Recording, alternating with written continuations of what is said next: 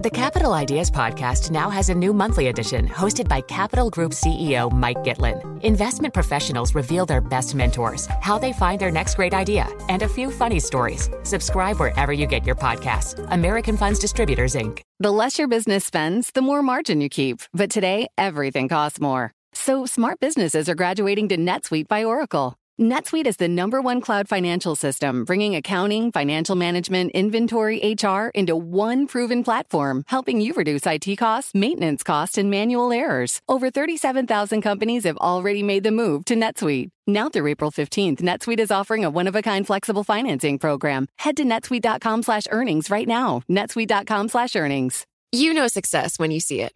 Or you think you do. The people in the spotlight. But what about those small business masterminds who succeed at making their money work harder? They do that by having a business bank account with QuickBooks Money, which now earns 5% annual percentage yield. Making your money work as hard as you do? That's how you business differently. Learn more about QuickBooks Money at quickbooks.com/5APY. Banking services provided by Green Dot Bank. Member FDIC. Only funds and envelopes earn APY. APY can change at any time. Bloomberg Daybreak Europe, weekday mornings at 6 a.m. on London DAB digital radio and on demand via the Bloomberg Business app and BloombergRadio.com. Now, one of Wall Street's staunchest bulls released new research this week telling investors it's time to sell their stock. So here to discuss the findings and what they mean for investors is Bloomberg reporter Charlie Wells. Charlie, we know the S&P 500 index is up around 13% from its low in June. The Nasdaq 100's up as well. What's the case for selling now? You know, Lizzie, there is an old adage on the stock market that says... You love an adage, Charlie. Every day a new adage. Yes, exactly. An old adage that says, sell in May and go away. JP Morgan strategists, led by Kolanovic, are actually saying sell in August. This is because, better than expected economic data is making people price out fears of a recession. And this is a notable shift for Kolanovic, who, as you say, is one of the most prominent bulls on Wall Street. For the past few months, he's actually been telling people to buy the dip. So this shift is striking.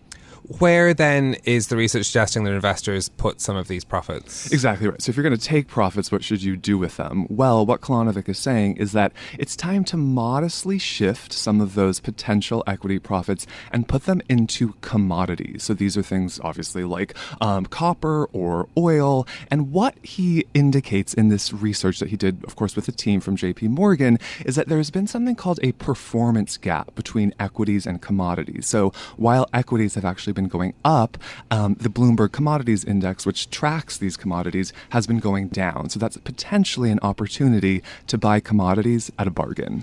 But, he's making massive assumptions here about how the global economic picture is going to pan out, right? He's assuming that things are going to get better and there's going to be a better time in the future. The report talks about better than feared economic data. So how does this all play out if there is actually a massive recession? That's a really good question. And that is certainly still a concern. He's obviously a bull here. And look, I think we need to be wary of one analyst's research, of course, especially if some of it hasn't panned out previously. But what is a striking takeaway is that commodities actually tend to perform well in recessions, right? They're considered defensive plays, even if the economy isn't doing well. A lot of people cut back on discretionary. They cut back in many areas of their lives, but they still need to buy fuel. They still need to buy these materials that, even if the economy slows down, are necessary to move forward. Bloomberg Daybreak Europe, weekday mornings at 6 a.m. on London DAB digital radio and on demand via the Bloomberg Business app and BloombergRadio.com.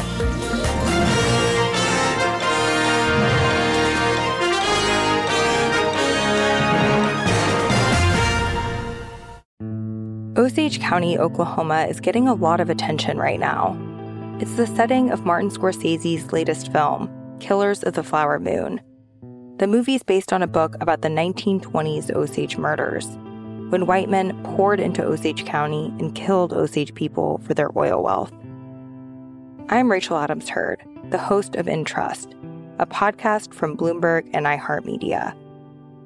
For over a year, I was reporting a different story about other ways white people got Osage land and wealth, and how a prominent ranching family in Osage County became one of the biggest landowners here.